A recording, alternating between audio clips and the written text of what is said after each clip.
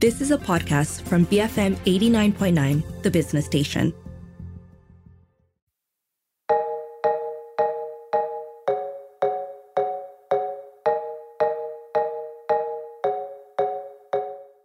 Hello and welcome to Mattsplained. I'm Matt Armitage and I'm in the studio with Richard Bradbury, virtually at least. We'll get to why I'm doing the intro this week in a little while, but first we have lots and lots of AI stuff this week. Most of it is, pretty cool. It's only a little bit scary. And I promise not to use the M word on today's show or mention any of the companies that are related to him. But first, we'll start with something human. So I'm going to ask you a question. How do you like your liver? It's okay, I didn't expect a response. Most of us don't really give the liver a lot of thought because why would we? It's not like we hang out with our lungs. Admittedly, I talk to my brain a lot, but that's kind of because somebody else has been squatting in it for quite some time.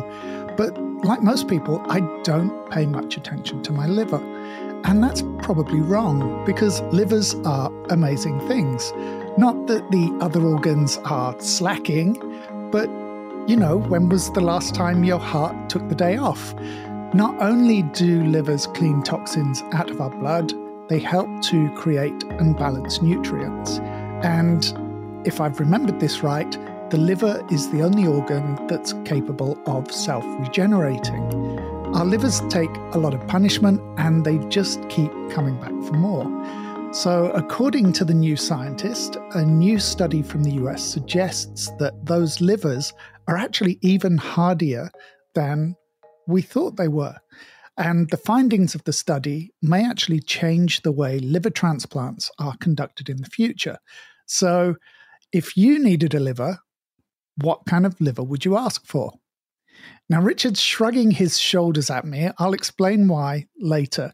He's indicating that if he needed a liver, he'd probably want a young one. And I get that because neither of us is exactly a spring chicken. But it turns out that young livers might not be the best choice. And I am self-aware enough to know that I kind of sound like a vampire saying this stuff. But this is a study from the University of Texas Southwest Medical Center, which found that transplanted livers can keep working for over 100 years. Now, the first thing that made me think about was, how do they know that transplanted livers can last for 100 years? Because surely we haven't been doing transplants for that long. And if we had, wouldn't that mean that most of the patients died before they reach 100 years old? But if that's the case, does that mean they take the livers and keep them alive in some kind of weird lab? I told you I was sounding a bit like a vampire. But, would you believe it? I was overthinking it. Yes, Richard, I was. What they actually looked at was the age of the liver when it was transplanted. So I had this image of the liver being transplanted and then lasting for 100 years, effectively making the transplantee, not quite, but almost immortal. But what they were actually doing was looking at the age of the liver when it was transplanted, and then they were looking at what age the recipient lived to. And in many cases, the liver survived more than 100 years. So, for example, if the donor was 80 and the recipient lived for 25 years, then the organ is 105 years old. So that's just basic maths that for some reason my brain wasn't doing. But that brings us back to that question that I asked Richard about, which is whether he would prefer an older or younger liver. Now, in general, transplant organs are thought to be more viable when they come from a younger rather than an older donor. And that makes sense. We know that our bodies have a time limit on them. So it would make sense that an organ from a younger donor would give the recipient the better or the best chance of a long life. But in the case of the liver, something approaching the converse might actually be true. Look, I can tell from Richard's expression that all of this is a bit hard to believe. The Texan team analysed data from over 250,000 liver transplants between 1990 and 2022. They found that 25 livers had lasted over 100 years, with 14 of them still inside living recipients. The oldest liver was found to be 108 years old. So obviously, I know that 25 out of 250,000, that's not a huge number. It's not even a statistical error. But what they found was that the longest living livers came from older patients when they were donated. In their data, they found that the average age of the donors of the long-lasting livers was 84 at the time they passed away, while donors of the livers that didn't reach the centenary were on average 38 years old when they passed away. So you're probably wondering why, and I'm going to paraphrase here. The research found that the donors of livers that survived beyond 100 years had lower levels of blood enzymes called transaminases, which are associated with inflammation and liver damage. However, when the researchers ran these findings through the mathematical models that transplant doctors use to help determine whether organs are suitable for transplant, they found that the longevity of these livers wasn't accounted for within the data parameters of their model. So based on the data inputs, these livers were exceeding expectations. So we have one of those situations of known unknowns that we now have to locate. At the moment as well, the data is limited to just transplants that were conducted in the United States. So the scientists don't know if the same holds true for other countries, where perhaps there are different factors at play. But this opens the door to understanding why some organs last longer than others, and further research could possibly reveal markers that could be tweaked, perhaps using CRISPR or other gene editing tools, to increase the lifespan of organs donated by younger donors, which will then increase the lifespan of the recipient still further. Now, I know that we're about 7 minutes into the show already, so some of you might be wondering why Richard hasn't said anything so far. Well, we're trying out a new broadcast model where he offers me non-verbal support. I know that's not something that's typically done on radio or in podcasts, but it turns out that Richard is a massive Kevin Smith and Clark's fan, and that every time the director releases a movie featuring his Silent Bob character, Richard celebrates with a Silent Bob Day. He becomes Silent Rich. And because Clark's 3 has just been released, I haven't seen it yet, but I will, he's decided that today, this show is his Silent Bob Day. He's even wearing a long overcoat, shades, and a goofy baseball cap just to reinforce the effect. This is the bit that I find really hard to believe. Silent Bob Day is actually written into his contract with BFM. So shall we have a quick story about contact lenses while we're in the or on the medical mile? Okay, Richard's indicated to me no, but as he can't do anything to stop me, I'm going to do it anyway. This is a story about a truly terrifying video. Yes, I know this is a show that features a silent host and a story about a video. We're really exploring some niches today. This story is from Futurism.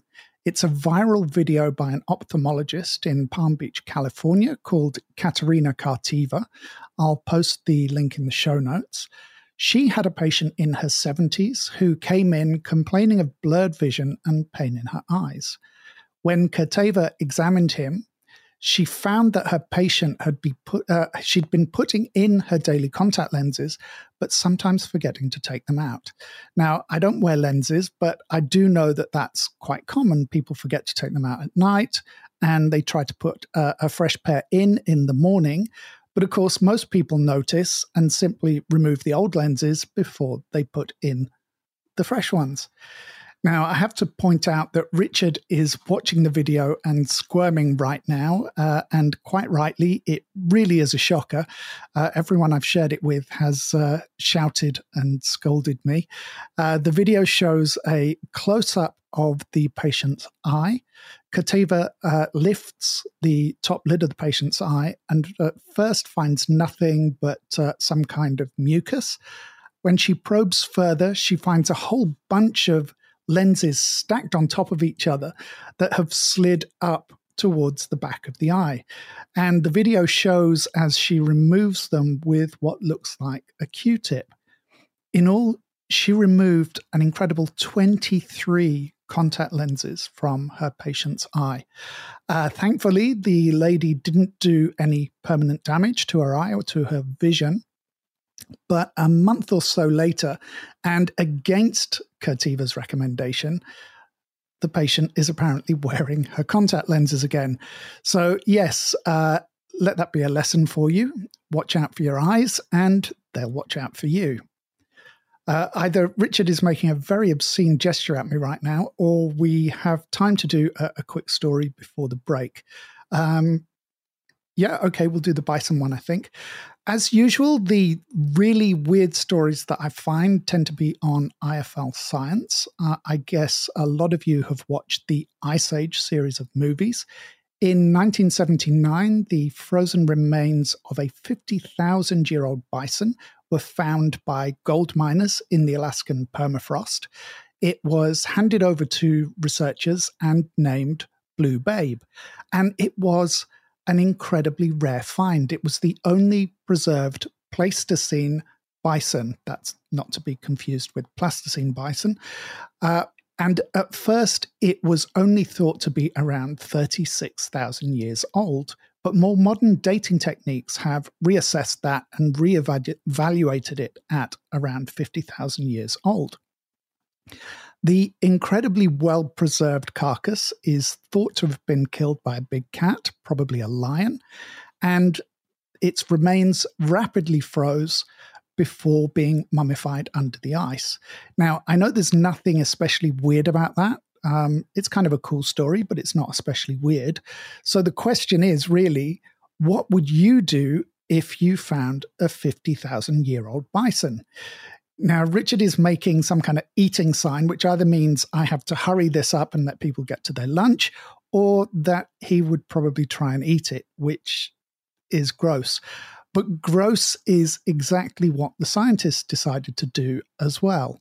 In April of 1984, a group of them convened at the Alaska home of paleontologist Dale Guthrie, where they dined on a stew made from a small part of the bison. Apparently, this was something that Russian paleontologists were known to do, and they wanted to see how the meat had aged. And apparently, when they thawed Big Blue out, it gave off a very earthy and beefy odor.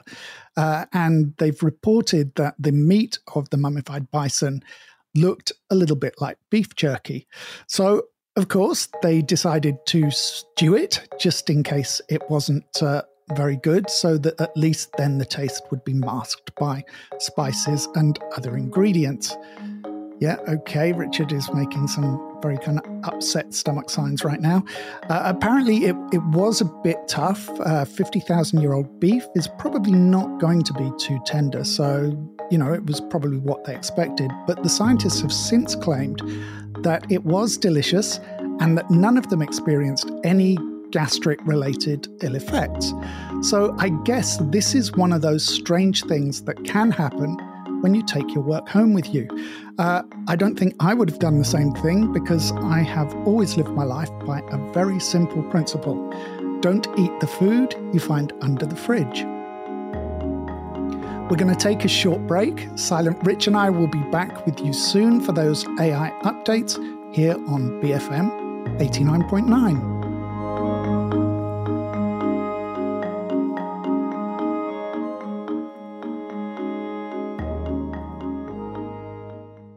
Behold freedom, Malaysia. BFM 89.9, the business station.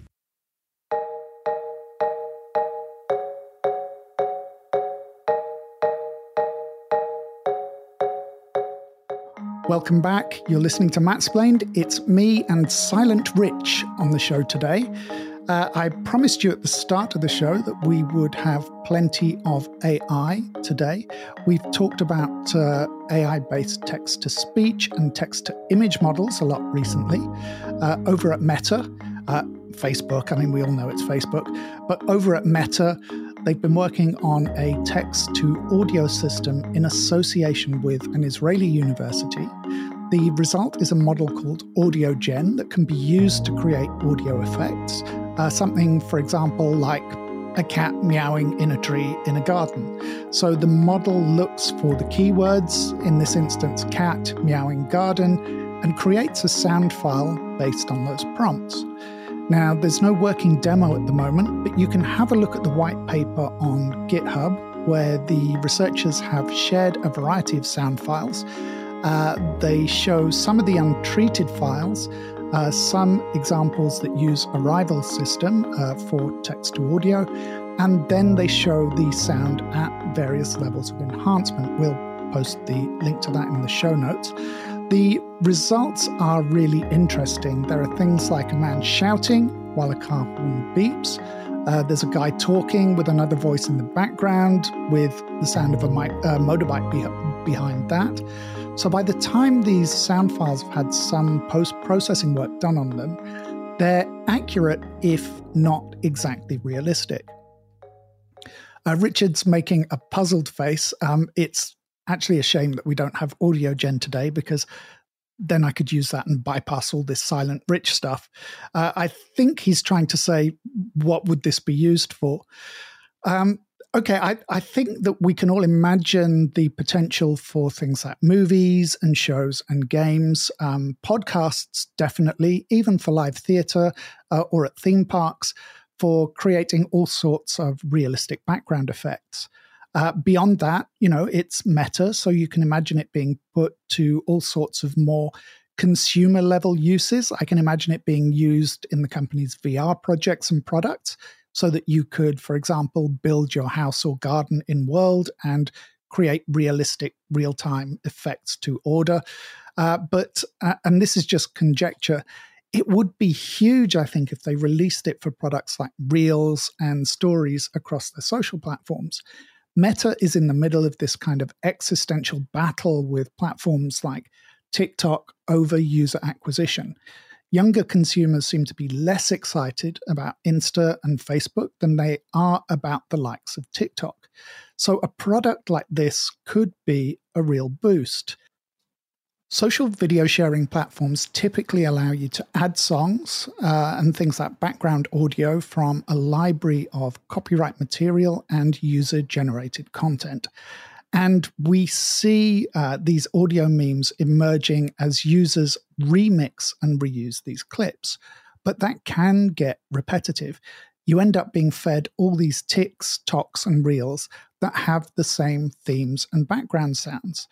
If you had something like AudioGen, text to audio could change that, because you could create exactly the sound file that you want for your clips with a simple text prompt. You'd still get things like memes emerging, but it would make it much easier for users to create custom content that reflects their individuality. And when you consider it in conjunction with our next story, it could be one of those game changers that I seem to be mentioning on the show pretty much every week. Now, Richard is making a C sign at me with his hand, which I'm hoping means copyright and not some gang-related thing. Yeah, okay, that's copyright.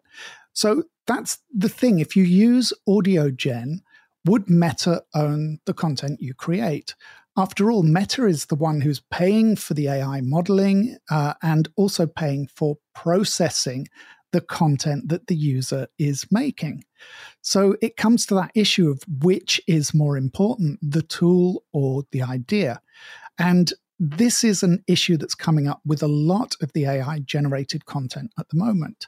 Image libraries like Getty and Shutterstock have recently started to remove content generated by AI systems because there's no settled law yet around whether the copyright vests in the user, the idea maker, or the creator of the tool used to generate it. Even though organizations like OpenAI have made it clear that the copyright vests with the user, there is still sufficient uncertainty that the commercial stock agencies are wary of putting the products on their sites.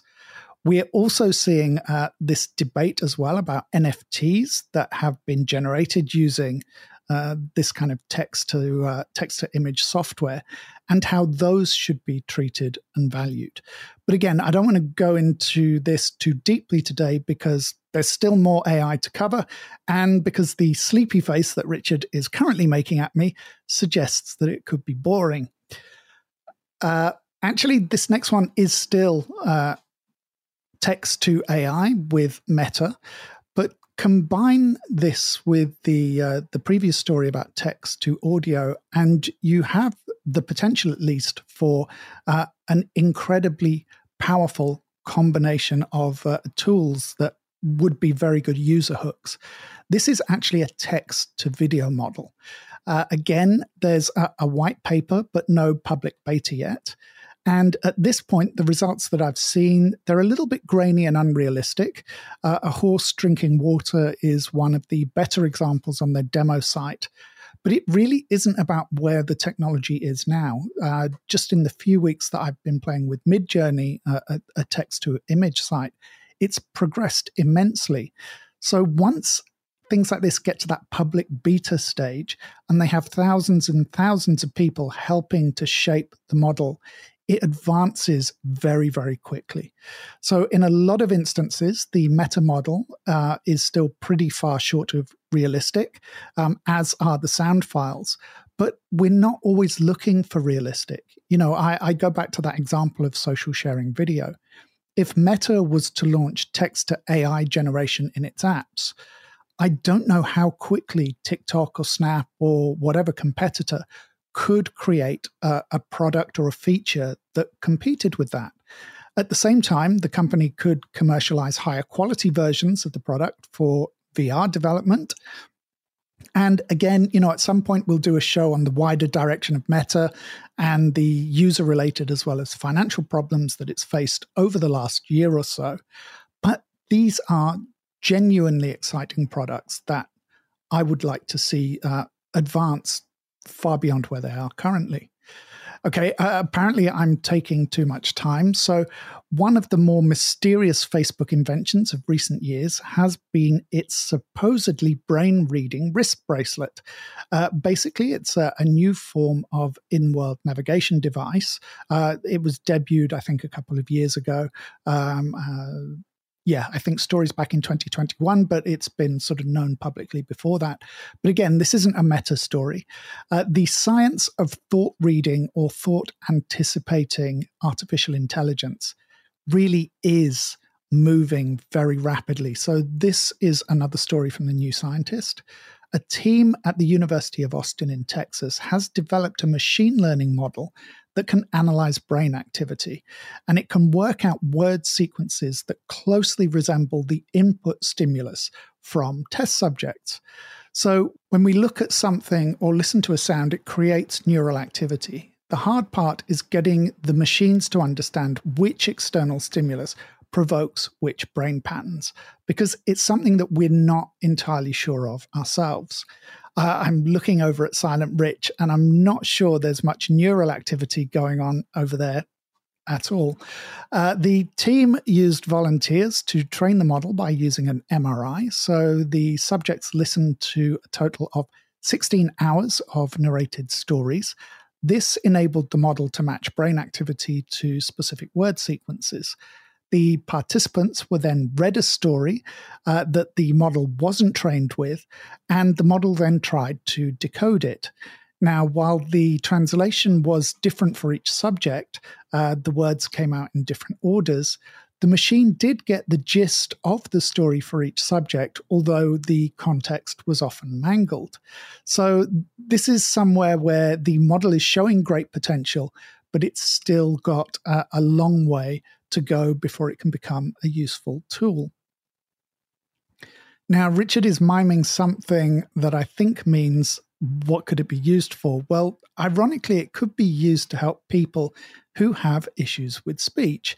At the moment, it's me who's got the issues with Richard's speech, but people who either don't have or who have lost the ability to communicate with speech could use this to regain that ability to converse. I'm also wondering if it could be used as a kind of Babelfish, a universal translator between languages. Now, of course, there are enormous privacy concerns around machines that can read our thoughts. The Texan team doesn't see any issues with their development because of the amount of training that the machine needs to work with a specific individual. So it's unlikely that it could be done without consent, and there wouldn't be a lot of point in trying. Unfortunately, much like this show. Now, that is us for this week. If you missed any parts of this episode, or you want to listen into any other BFM shows where Richard does actually speak, you can find it on your podcast streams or download the BFM app, which is available for Android and Apple devices. If you're a fan of Mattsplained, there's a show-related newsletter that you can sign up for. That's at culturepop.substack.com, or just go to the Substack website and search for me or Mattsplained. It's free. I can't think of a better reason than that. Silent Richard Bradbury has promised to be vocal again by next week. Thanks for streaming in. This is BFM 89.9, the business station.